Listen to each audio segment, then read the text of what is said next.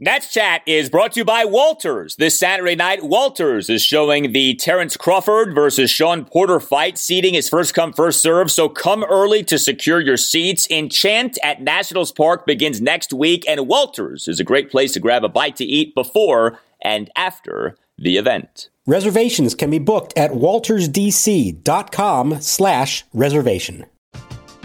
We're driven by the search for better. But when it comes to hiring, the best way to search for a candidate isn't to search at all. Don't search, match with Indeed. Indeed is your matching and hiring platform with over 350 million global monthly visitors, according to Indeed data, and a matching engine that helps you find quality candidates fast. Ditch the busy work. Use Indeed for scheduling, screening, and messaging so you can connect with candidates faster. Leveraging over 140 million qualifications and preferences every day, Indeed's matching engine is constantly learning from your preferences, so the more you use Indeed, the better it gets. Join more than 3.5 million businesses worldwide that use Indeed to hire great talent fast. And listeners of this show will get a $75 sponsored job credit to get your jobs more visibility at Indeed.com/Blue Wire. Just go to Indeed.com/Blue Wire right now and support our show by saying that you heard about Indeed on this podcast. That's Indeed.com/Blue Wire. Terms and conditions apply. Need to hire? You need Indeed.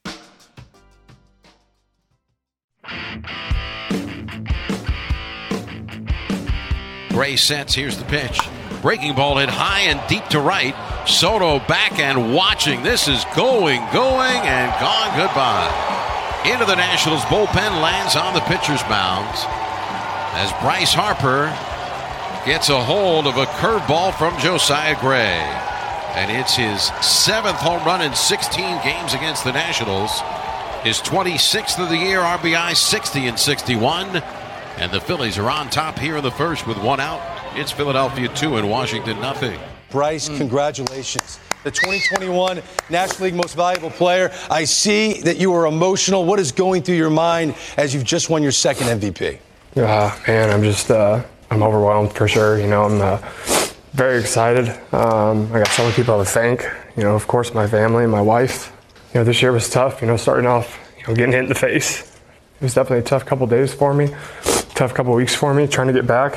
And welcome to Nats Chat for Friday, November 19th, 2021, episode 2 of our off-season episodes. We are coming to you shortly after the announcements of the MVP award recipients for the 2021 season. And we have a lot to talk about, along with Nationals insider Mark Zuckerman of MASNsports.com. I'm Al Galdi, host of the Al Galdi podcast. We will be discussing Bryce Harper winning National League MVP and not Juan Soto. We will be discussing Scott Boras's and Mike Rizzo's comments at the general managers meetings about the Soto contract situation. We will be discussing the many recent changes to the Nationals organization, especially those in terms of player development. And we will be discussing the looming CBA Armageddon. Current CBA will expire at the end of the day on December 1st, right before midnight, December 2nd. Nobody has any optimism that we'll be avoiding a lockout. Maybe MLB and the MLBPA just need to listen to some episodes of the Nats Chat podcast.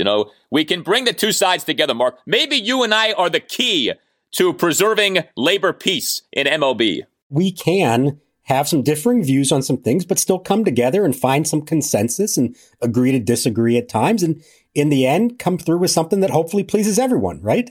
Absolutely. Look to the podcast. If nothing else, look to the podcast for guidance. Or the cookie. If the podcast doesn't work, look to the cookie. If people would only look to the cookie, all our problems would be solved. Good to talk to you. Good to see you again after a while. It's nice to see you. I've been reading you, as I know many people listening have been reading you at MASNsports.com. We'll be getting to what you had to say about your voting for the National League Cy Young Award, but we do have the voting for the National League MVP Award that is complete, and I don't think it's a surprise Bryce Harper ends up winning this thing. I was hoping that Juan Soto would win it. There was a case to be made for Juan Soto, but ultimately, I think it was a difficult battle for him. 30 first-place votes. Bryce Harper ends up getting 17 of the 30 first-place votes. Soto gets 6 of the 30 first-place votes. Soto came in second. Fernando Tatis Jr. came in third. Trey Turner, in case you're curious, got 1 of the 30 first-place votes. it was a kind of thing where if you wanted to make the argument for Soto, you could. It really depends on your criteria and kind of how you want to do this thing. But Bryce Harper did end up besting Soto in a number of the advanced statistical categories. And, while I don't think anybody was floored by Harper's season, I don't know that anybody was floored by any of these guys' seasons. Harper had a really good season, and to me, he is a worthy recipient of NL MVP. I'd love to yell and scream about how Soto deserves this. I think Soto and Harper were both deserving of this. I agree. Now, I didn't have a vote for that one. We're going to get to my Cy Young vote shortly. So I didn't really do a full, thorough breakdown the way that I would if I was voting in it. And I can tell you my own personal experience and knowing the other writers who do this, they put a lot of time and effort in these things. This isn't just at the last second, let's just put some names on a list. You really work at this. You do it right at the end of the season. They're due before the postseason begins. So for those who don't know, postseason does not matter at all. It just doesn't come out until now. I would say that based on what I had looked at, I probably would have leaned towards Harper slightly over Soto. And I think it boiled down to this. Juan Soto basically was trying to catch Bryce throughout the entire second half. Let's remember, Juan did not have a very good first half, at least by his standards. Bryce had a better first half. Bryce also had a very good second half, but Soto was gaining on him. And there was a point there in September that I thought they had kind of pulled even. Maybe Soto was even starting to make the case for himself. And unfortunately, if you remember this, the last 10 days or so of the season, Juan finally cooled off and sort of stopped that momentum going. And it's a small thing, not that this was the difference, but he got his OPS over 1,000. I think I remember we made a big deal out of that the day that it happened. And then it fell back under it, and he ended at 999. And again, not that that's the deciding factor, but when Harper ends up at 1044 and Soto at 999, that's just a little bit of a differentiator there. And ultimately, I think you can say that the voters decided that it was Harper's slugging, which was much better than Soto's, that was more valuable than Juan's ridiculous on-base percentage, his just ability to get on base as well as anybody in any kind of recent history has done. So I think it starts with that from a statistical standpoint. And then I think the other small little differentiator, and you can agree with this or not, was that Bryce was doing his production for a Phillies team that had a lot of issues and yet was still in the race right down to the wire. And a lot of people believe that he was as responsible as anybody for keeping the Phillies in the race, whereas Soto was doing it, especially in the second half, for a Nationals team that had sold off all the veterans and was already going through a rebuild. Now, we can debate that. I'm not somebody who says you have to play for a winning team to be MVP. I don't have a problem with a last place team getting an MVP. But when you're looking at these little things of what were the difference, I can understand why you might lean towards Harper in what his contributions to his team were in the second half of the season where they were in the race. Yeah, I mean, like I said, everyone has their own criteria. You can do this thing in a lot of different ways. Like, if you want to value defense, which I think you should, I think that takes Harper down several notches. I think that boosts the case of Soto. To me, if you get away from just basic stats and go to the advanced stuff, the park-adjusted stuff like OPS plus, weighted runs created plus, that actually works in Harper's favor. Harper bested Soto in weighted runs created plus, bested Soto in OPS plus. We now have a stat that quantifies clutch win probability added. Harper bested Soto in that. So there's a very strong case to be made for Bryce Harper. I think it's interesting, though, if you do go by the most widely used version of WAR, the baseball reference version, Soto beats up on Harper. It's actually not that close. Now, Harper bested Soto in Fangraphs version of WAR, but Soto bested Harper in baseball references WAR. So you can get really geeky with this stuff. The point, though, is you can make a case for either guy. It says a lot about Soto that he was in the mix as much as he was for this award. He did finish a distant number 2 to Harper, but he finished number 2.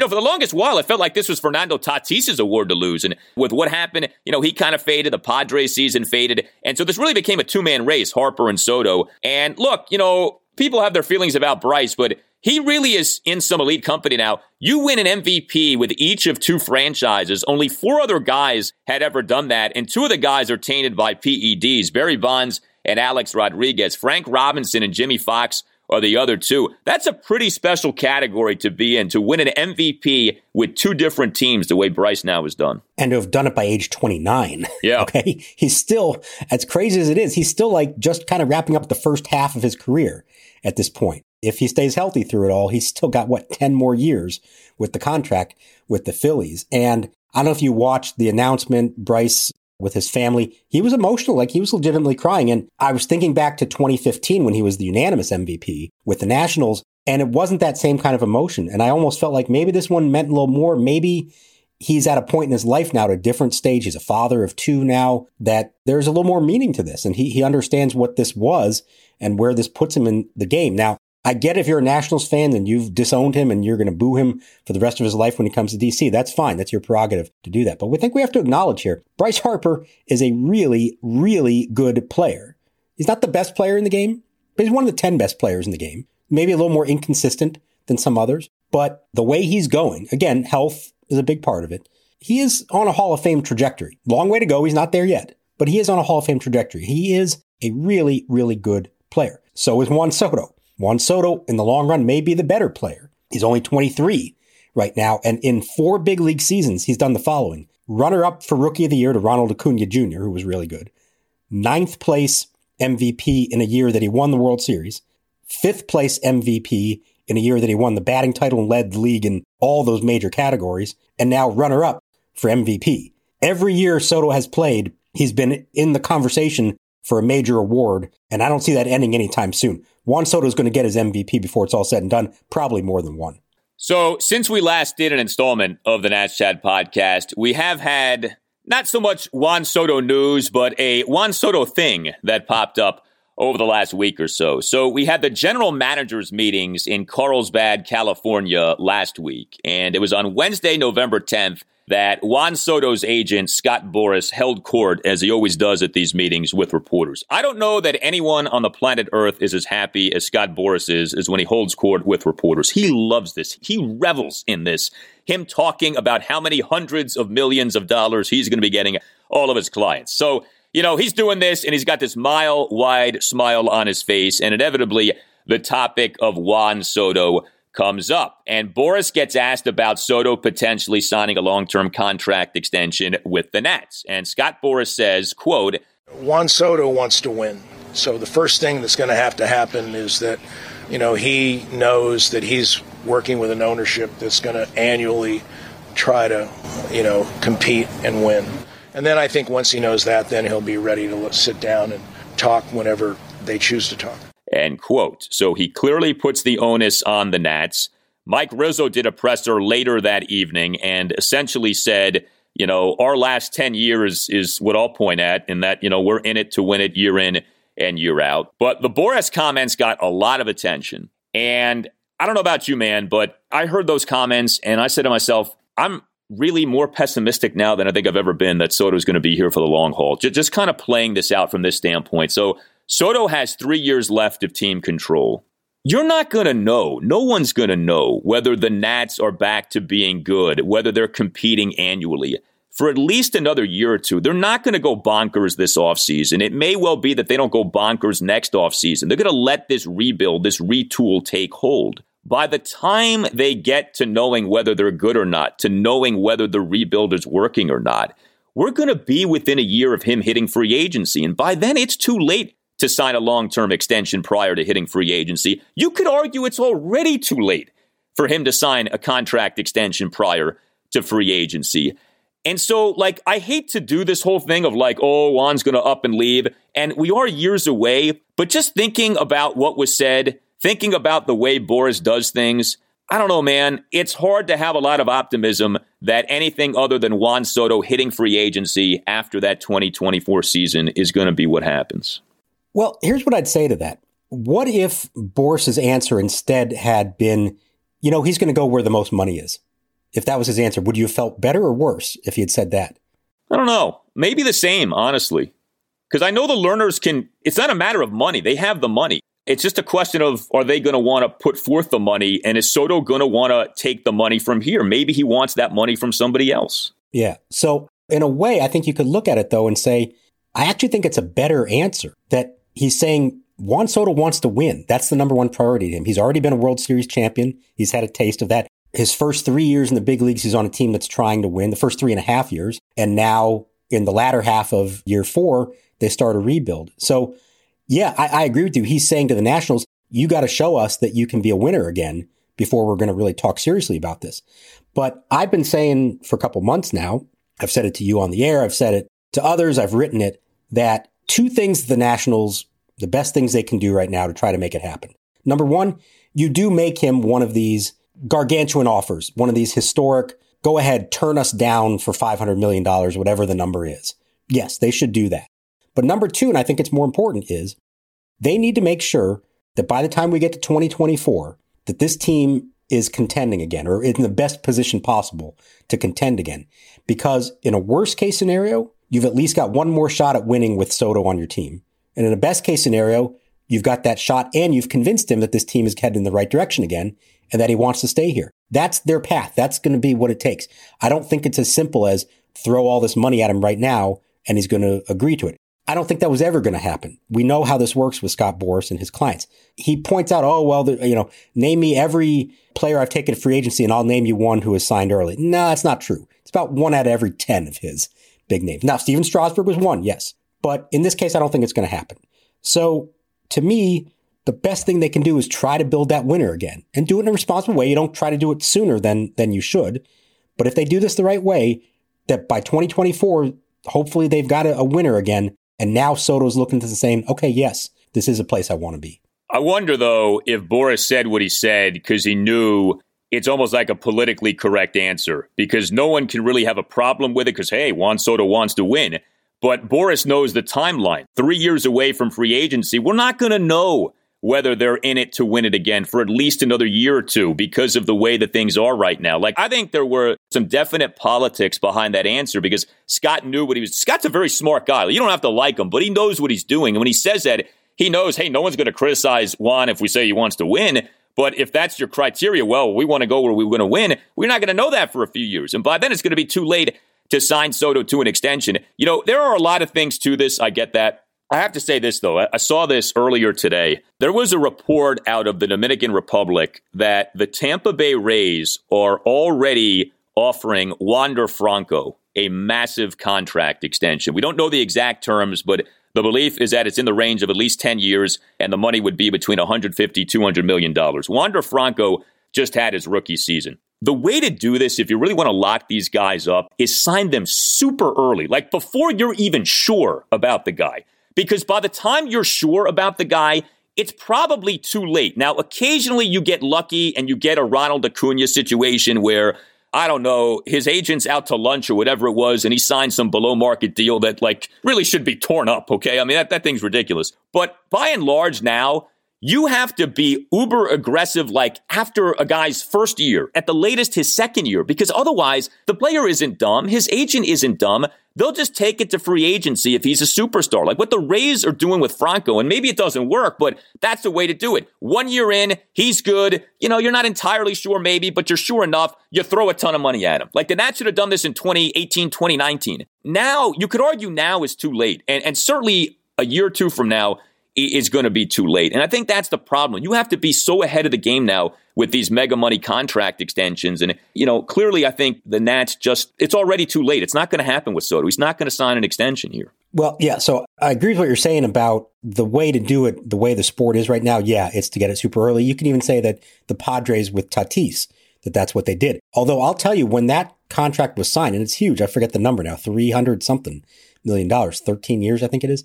I had people telling me that night that they thought that it was a bad deal for Tatis and that he should have waited it out and played the system. The way the system is designed, the player will always make out better in the long run if they just let the system go through arbitration, get to free agency. And the key there is it's all about the years now.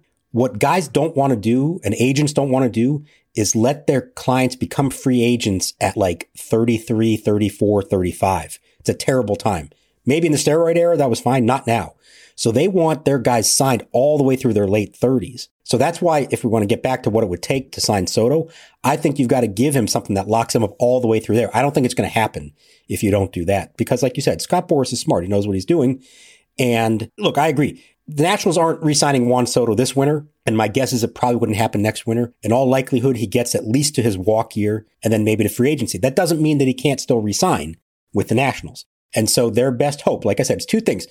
They have to make a real offer here. It can't be a lot of deferrals. It can't be a number that looks big, but when you really break it all down, it turns out it's not as good as it sounds. It's got to be legit. It's got to be something that if and when he turns it down, the Lerners can look at the rest of the baseball world and say, hey, we did everything we could. Don't put this on us. This is not our fault. Okay. So that's number one. But number two, they do have to build a winner again, because I think that's really their only hope at this, or their best hope at it, is to get that at least close enough to where he sees the bright future that he wants to stay here. Yeah. And then there's the other part of this, which I know nobody wants to hear. But if you're not going to re-sign him, then you need to trade him.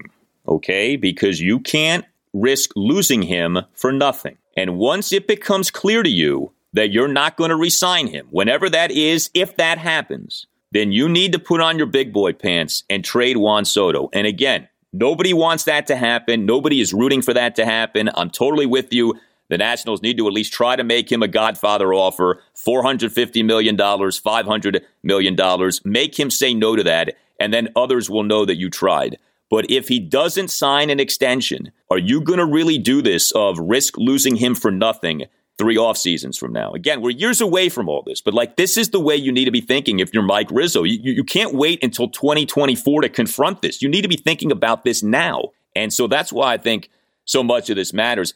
I'll also say this too. If the Lerners have arrived at a place to where they don't want to pay anyone $200+ million anymore, $300+ million anymore, I do think there's an argument for that, of just so many of these big money contracts don't work out. Don't pay anyone that kind of money. If that's the organizational philosophy, I actually could respect that. But I think with Soto, you don't have to abide by that. You could almost make an exception for him. But I would be curious if the Lerners, especially off the Strasburg situation, the Corbin situation, maybe they're just saying to themselves, you know what? It's not worth paying anyone that kind of money. It's much better to diversify our money. So, I wonder about something like that. I guess we got to pace ourselves with this. We have 3 years of Juan Soto free agency conversation to get through. I hope that we're not spending the next 3 years talking about this, but I do hope that we are still talking 3 years from now about many topics, and that we're still having this discussion. And maybe by then we'll be talking about him having a long-term extension. It would be nice. It would be nice. We're all rooting for that. And I agree. I think he's the exception to the rule here. You can argue against the other ones. I think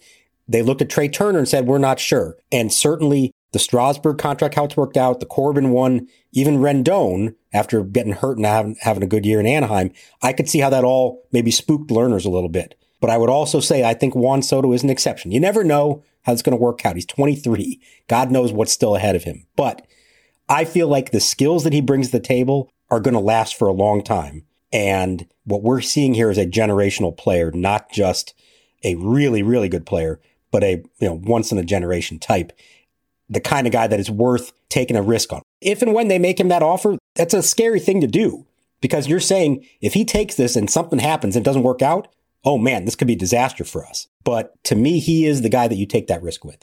Yeah, and he's young enough to where if you do a double-digit year contract, it's not like that's taking him to 40. That's taking him to his mid-30s, let's say, which you can live with. That's not the end of the world if you do something like that. And look, once Alex Ovechkin retires, Juan Soto, to me, is the king of DC sports. Until someone else comes along who can challenge him there, Juan Soto is the king of sports in this city. Once Alex Ovechkin retires, Soto's got the charisma, he's got the championship, he's got the individual accolades.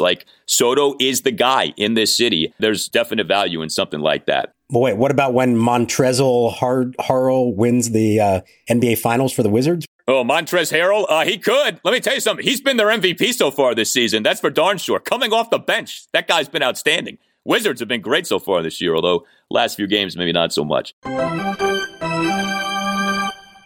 Hey, Nats fans, are you looking to buy or sell a home or an investment property? If so, contact Jamie Coppersmith and the Coppersmith Group at McInerney Associates. A huge Nats fan right from the get-go in 2005, Jamie has repeatedly been recognized by Washingtonian Magazine as a top-producing real estate agent across the DMV. Referred to by a client as a Jedi Master of real estate, he will bring his expertise to bear on your behalf, helping you understand and navigate this challenging real estate market. Jamie is a 5-tool agent who's as patient as Juan Soto at the plate. He has his own version of Moneyball, a strategic and statistical market-based analysis that balanced with a deep respect for your specific real estate needs, goals, and timeline. So whether buying or selling, call Jamie Coppersmith today at 202-525-7471 or visit his website at thecoppersmithgroup.com. That's Coppersmith with a K. We're driven by the search for better. But when it comes to hiring, the best way to search for a candidate isn't to search at all. Don't search, match with Indeed. Indeed is your matching and hiring platform with over 350 million global monthly visitors, according to Indeed data, and a matching engine that helps you find quality candidates fast. Ditch the busy work. Use Indeed for scheduling, screening, and messaging so you can connect with candidates faster. Leveraging over 140 million qualifications and preferences every day, Indeed's matching engine is constantly learning from your preferences, so the more you use Indeed, the better it gets. Join more than 3.5 million businesses worldwide that use Indeed to hire great talent fast. And listeners of this show will get a $75 sponsored job credit to get your jobs more visibility at Indeed.com/Blue Wire. Just go to Indeed.com/Blue Wire right now and support our show by saying that you heard about Indeed on this podcast. That's Indeed.com/Blue Wire. Terms and conditions apply. Need to hire? You need Indeed. This is the story of the one. As head of maintenance at a concert hall, he knows the show must always go on. That's why he works behind the scenes, ensuring every light is working, the HVAC is humming, and his facility shines. With Grainger's supplies and solutions for every challenge he faces, plus 24/7 customer support, his venue never misses a beat. Call quickgrainger.com or just stop by. Grainger, for the ones who get it done. Well, your 2021 National League Cy Young Award winner is Corbin Burnes from the Milwaukee Brewers.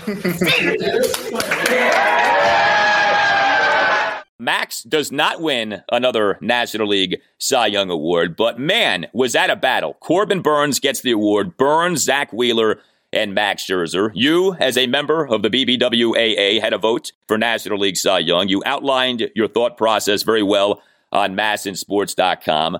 You know, to me, there was no right answer on this. I think you can make a very compelling case for any of the three guys. How did you arrive at who you ultimately voted for? Not easily. I can tell you that. I kept going around in circles.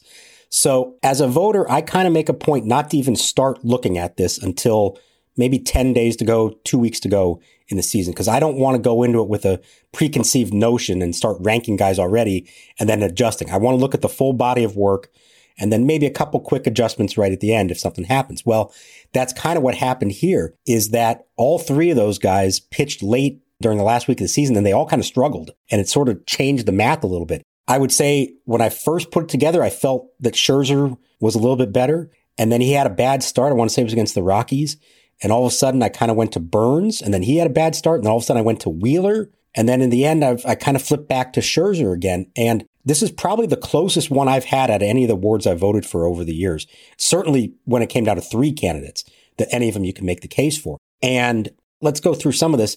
Burnes had the ERA title barely over Scherzer. Wheeler was higher than them. Wheeler had the volume by a lot, the innings and the strikeouts, although Scherzer and Burnes were real close to him in strikeouts and fewer walks. Scherzer had the lowest whip with Burnes next to him, and Wheeler was higher. In that regard, Burnes only gave up 7 home runs all season in 167 innings. So you can keep deciding, like, okay, what am I going to prioritize here? And you could find one for everybody. So there wasn't that one thing that was like, okay, that's the separator.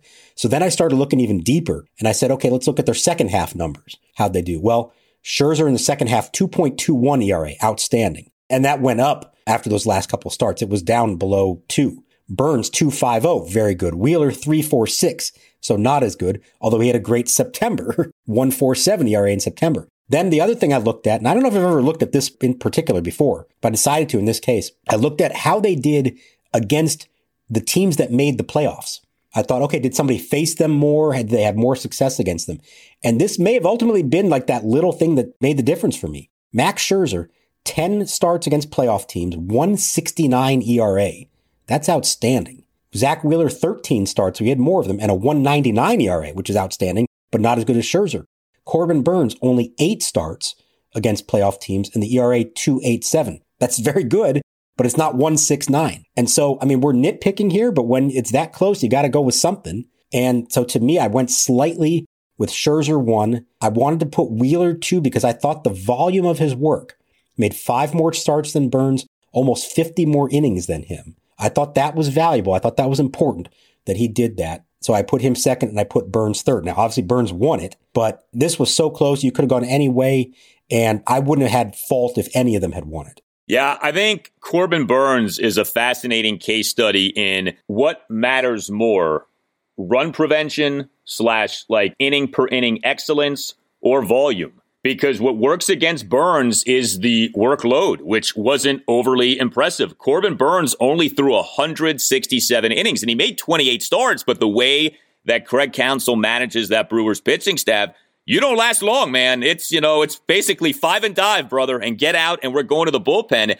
And so if you go by like ERA plus, strikeouts per 9 innings, FIP, Corbin Burns blows away everybody. He's better than everybody in those things.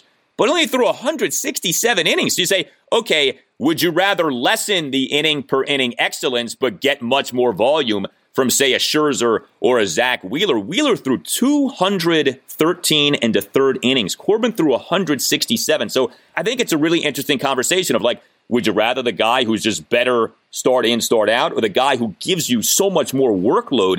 You know, Zach Wheeler ended up leading all of the National League in WAR, position players, pitchers, etc., because of that volume of work. And there's a lot of value in that. So, you know, again, it's tomato.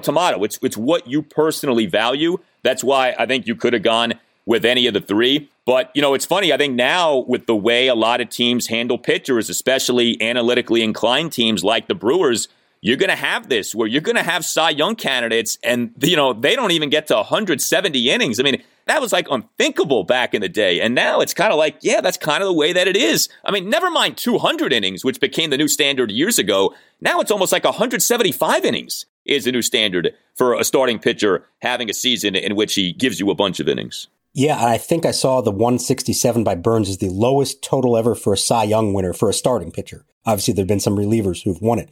Now, is it his fault that his manager pulls him? He only threw 100 pitches, I think, 7 times this year.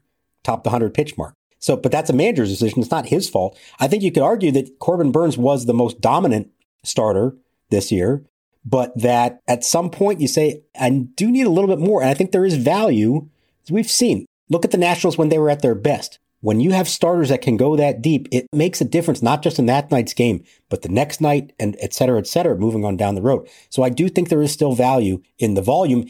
And it's taking this to a little bit of the extreme, but if we're going to reward the rate stats, essentially is what we're saying, which is what Burns had, then why not Jacob deGrom, who had way better rate stats, but way fewer numbers because he got hurt? So where's the line? And that's the thing. There is no hard line of number of innings, number of starts.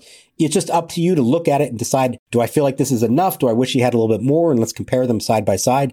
But it's a fascinating discussion, and it's probably here to stay because this is the future of pitching. It's going to be more of this in the future, I think. Yeah, just to go back to the Baseball Reference WAR real quick, Zach Wheeler, 7.6 WAR. Corbin Burns, 5.6. 2 full wins above replacement better was Wheeler versus Burns. That's significant. That's not nothing. Like, with WAR, if you're better than by like 0.1, 0.2, okay, whatever. If it's 2 full wins above replacement that you're better, I think that tells you about the value that Zach Wheeler brought. So, yeah, interesting conversation. And then, of course, in the American League, the former Nationals farmhand, Robbie Ray, winning American League Cy Young. I mean, look, he was in the national system years ago. He was part of the Doug Fister trade. But, you know, I think it's interesting with Ray because I had this thought when he won it. Robbie Ray is another one of these guys who wasn't great from the get-go. And it's been kind of this up and down career. He's had some really good seasons. He's had some bad seasons, but it all clicked for him with Toronto this past season. And so, man, every time I think about, you know, Eric Fetty or Joe Ross or any one of these many Nationals pitchers who like make you want to scream with the inconsistency, and every year we kind of have the same conversations with them, you're like, well, you know, for some guys, it just takes a while. And, you know, Robbie Ray in 2020 had an ERA of almost 7. Robbie Ray in 2019 had an ERA well above 4. Robbie Ray in 2016 had an ERA of 4.9. Here he is winning the American League Cy Young Award. You know, I'm winning it for a team in Toronto that competes in a division that is brutal to pitchers, the American League East. So, I don't know, man. Maybe we just need to be more patient with some of these guys. But good for Robbie Ray for winning some hardware. Well, it is a good reminder that, yeah, you do have to be patient sometimes. Now, what I will say is even when he was struggling a lot of those years, some of them were in Arizona. He went to Detroit first, then Arizona. He's bounced around quite a bit. but he always had a high strikeout total or high strikeout rate. And that was, I think, the thing that a lot of baseball people saw and said, okay, there's real potential there because of that. He just had to limit the walks and the hits, but he had the stuff to strike batters out. And look, I don't think any Nationals fan can honestly say that they made a mistake letting him go. He was a single-A pitcher at that time. Doug Fister was fantastic for them in 2014 and winning the NL East. And like we said, Ray has taken a long time in a circuitous path to get to this point. And I remember that night of that trade was 3-for-1. They got Fister. They traded Robbie Ray, Ian Kroll, a lefty, and the guy who fans were most upset about losing was Steve Lombardozzi, whose career did not really pan out much after that. Nobody knew who Robbie Ray was. He was, like I said, a single-A pitcher who'd been drafted a few years earlier. It's interesting with Fister. So he was great in 14. He was really bad in 2015, though. You know, the Nats really only got one good season out of Doug Fister, and when it went, it went. I remember they moved him to the bullpen. He couldn't strike anybody out. I mean, it got ugly in that summer of 2015 for Doug Fister, but he was really good in 2014, which you could argue is the best of the Nats teams. Obviously didn't do the best, but that was a really good Nationals team in 2014. Are you a law firm partner looking for a better situation for your practice and a blockbuster contract worthy of Juan Soto? If so, you should call Mason Kalfas of Zenith Legal in Washington, D.C. He works with law firms and lawyers on finding the perfect match. No platoons, just superstars. Some lawyers switch firms because of conflict. Some lawyers switch firms for a better platform for their practice. And some lawyers switch firms for more money. You need the Scott Boras of legal headhunters working for you, and that's Mason. Mason will work with you to find a better fit for your practice and ultimately the best deal for you and your entire team. Call him today at 202-486-3535 or check out his website, zenithlegal.com. This is an unprecedented time in the legal market, and many top firms are looking to expand. Call Mason today. Zenith Legal also works with associates and distinguishes itself on personal service. Zenith Legal doesn't just spam resumes out to law firms. Zenith Legal talks to the right people and gets your resume in front of the decision makers who matter. Whether you are a Rainmaker partner or a mid-level associate, give Mason Kalfas at Zenith Legal a call today to accelerate your career. Call today, 202-486-3535. There goes Junior, and the throw by Molina is not going to get him. So Eric Young Jr. swipes his fourth base of the year. Well, something else that's been happening since we last did an installment of the Nats Chat podcast, more changes to the Nationals organizationally. And, you know, it's tricky with this stuff because it involves a lot of names that most people have never heard. And we're not going to sit here and pretend like we know, well, this guy's an upgrade over that guy. Like, we don't really know. But we do know this. There's a lot that's been happening with the Nationals, and off the very bad 2021 season, off the 97 loss season, off what we all knew to be the case, which was the Nationals needed to get better at player development. Their player development really had flopped in recent years. The Nationals are doing things here. The Nats, this past Tuesday, November 16th, promoted DeJohn Watson to Director of Player Development. He had spent the previous 5 seasons as a special assistant to President of Baseball Operations and General Manager Mike Rizzo. We have had, off the shuffling of Davey Martinez's Major League coaching staff, the moving of Bob Henley and Randy Knorr to Player Development. Those guys now are going to be working in conjunction with Sam Narin in terms of grooming Nationals minor league players. That was something that was anticipated when we learned that Henley and Knorr were out, but it's now officially known. Henley is the organization's new field coordinator. Knorr is the organization's new catching coordinator. Narin is the organization's new pitching coordinator. The Nationals have a new man in charge of analytics. Lee Mendelowitz was promoted to Senior Director of Baseball Research and Development. He's been with the Nats for years. He replaces Sam Madry Cohen, who left on his own accord at the end of this past season. So again, we're not going to sit here and pretend like we know every little thing about all these guys, but Mark, it's impossible to ignore all this stuff. Things are changing, things are evolving, and the bottom line is I think the Nationals recognize we have faltered when it comes to player development, and we need to do a better job. Yeah, so you heard Mike Rizzo at the end of the season talk about a need to do things a little differently, that there were going to be some changes. Our goal is to, be better next year, give ourselves a chance to win. And we've seen that. Now, I think what is kind of interesting to me is that so far, at least, there could be more coming. We don't know. But so far, you're talking about people who are already in the organization. And so it's more of a shuffling of roles, keeping the same people and putting them in different spots. I think it's a little interesting. I thought maybe there'd be some more new blood coming in from the outside somewhere. And again, that may still happen. We don't really know the final roster here for the front office.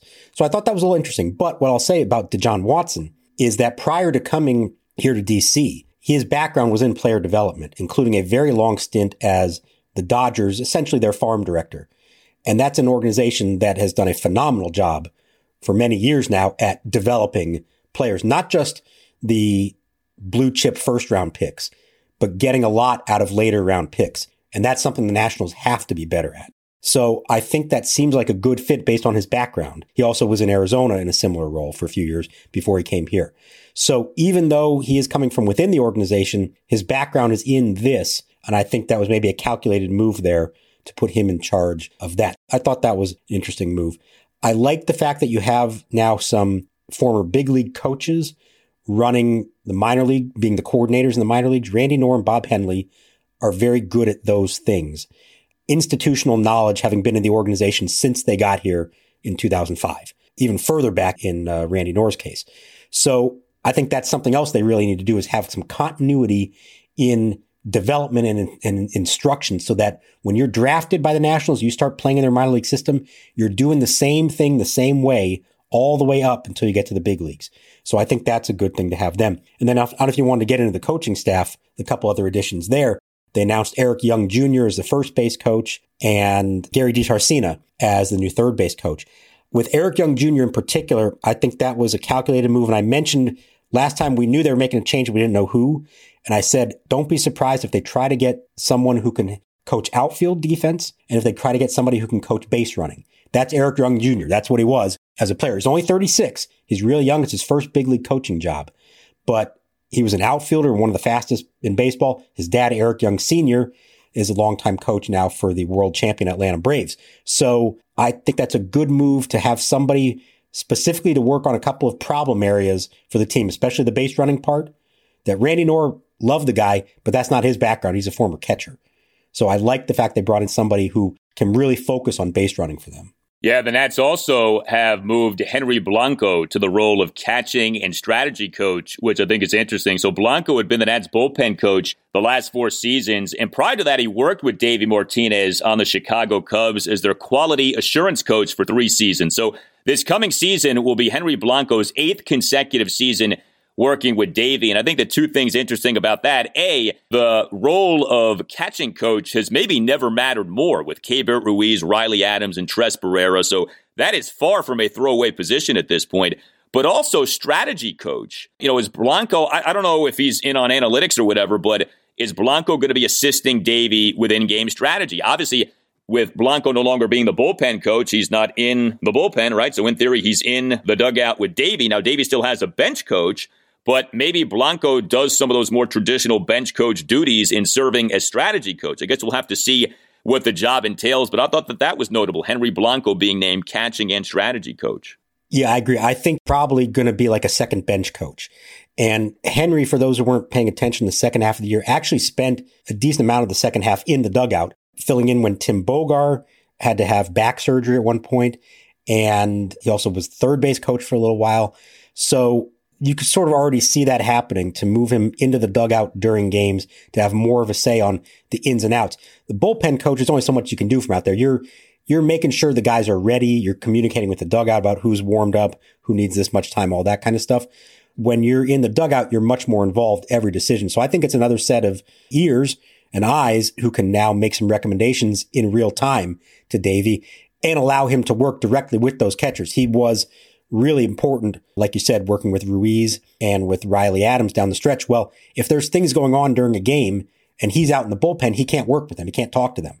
So now he's seeing things that they're doing during a game and can talk to them. So I thought that was a very strategic move on their part. And then they replaced him with Ricky Bones, the former Brewers pitcher, is now going to be the new bullpen coach.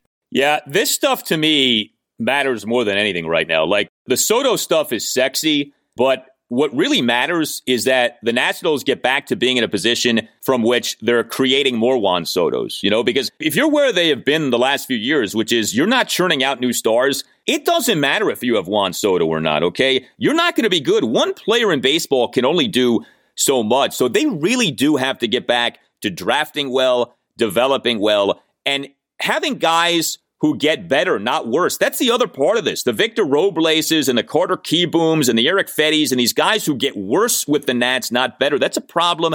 That's something that they really have to address. And, Mike Rizzo obviously has a lengthy leash because he's been here for a while. He's had a lot of success, but this is phase one of the rebuild here, right? These next few years. If this doesn't go so well, the next round of changes aren't just going to be some shuffling of in-house people. There may be some real significant changes here.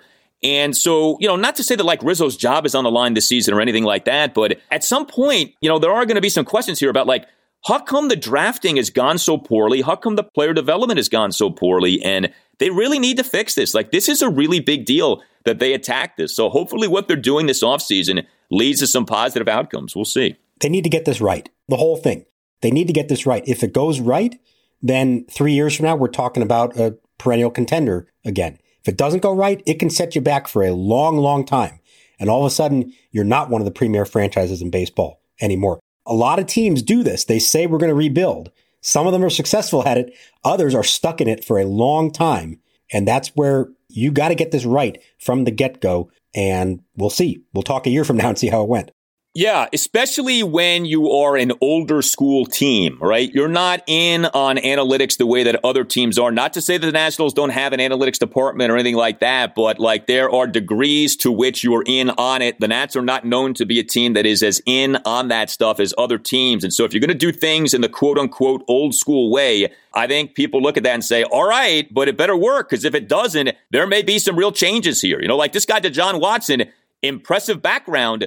But, he's not from the new school. He's in his 50s. He's been around baseball for almost 40 years. So, okay, he's a Rizzo guy, but let's see what he does. But if it doesn't go well, then I think people are going to say, well, maybe it's time we revamp this whole thing and we get in on the new school way of doing things. So we'll see. Hope it works. Really do hope that it works. I also hope that we have a season in 2022. So the current collective bargaining agreement is due to expire essentially at midnight, December 1st, going into December 2nd. Nobody, and I mean nobody, has any optimism that we're not going to have a lockout of at least some length. The question is, does the lockout last, a month, 2 months? Does it last, 6 months, 8 months? And nobody can be sure of that. I hate that it's like this. I hate that the sport has to go through something like this again. As many problems as baseball has had from a labor relations standpoint, it's not since the 94-95 strike that we've had a labor stoppage. It may not feel like that, but that is the case. Every time we've come close, the two sides have worked out a deal. It doesn't feel like a deal is going to be worked out. It feels like we're going to have a lockout, and the question just becomes, how long does the lockout last for? But this offseason, it feels like is about to be put on pause, which is a real shame. This is not what the sport needs, but it feels like this is inevitable at this point.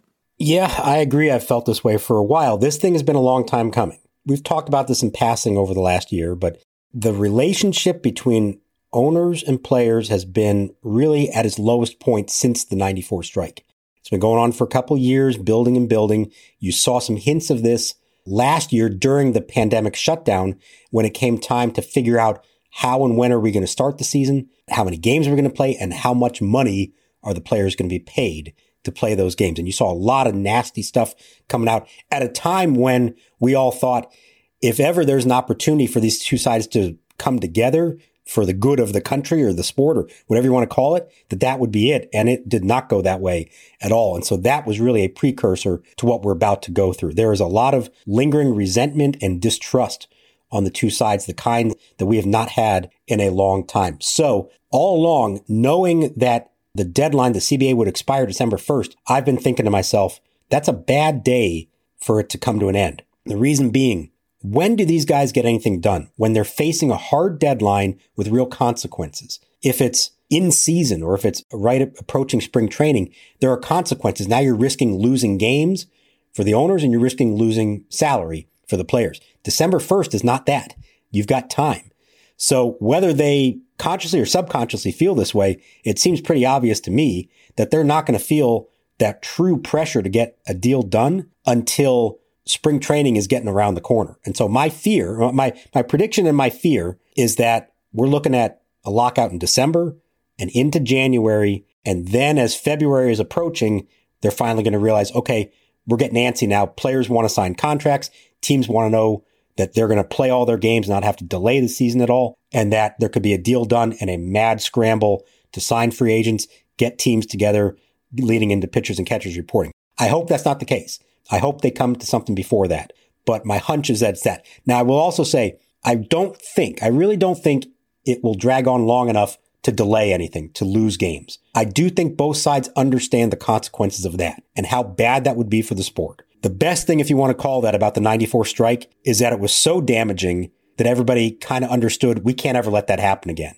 So I hope and I believe that they understand that. And so that gives them that window now until we're getting closer to spring training where it does start impacting games. And my hope would be that they do get something done before that. Yeah, and I also hope that they address some of the real issues with the sport. I hope this isn't a Band-Aid CBA. I hope this is a CBA that gets to the crux of some of the real problems. Things like pace of play, things like time of game.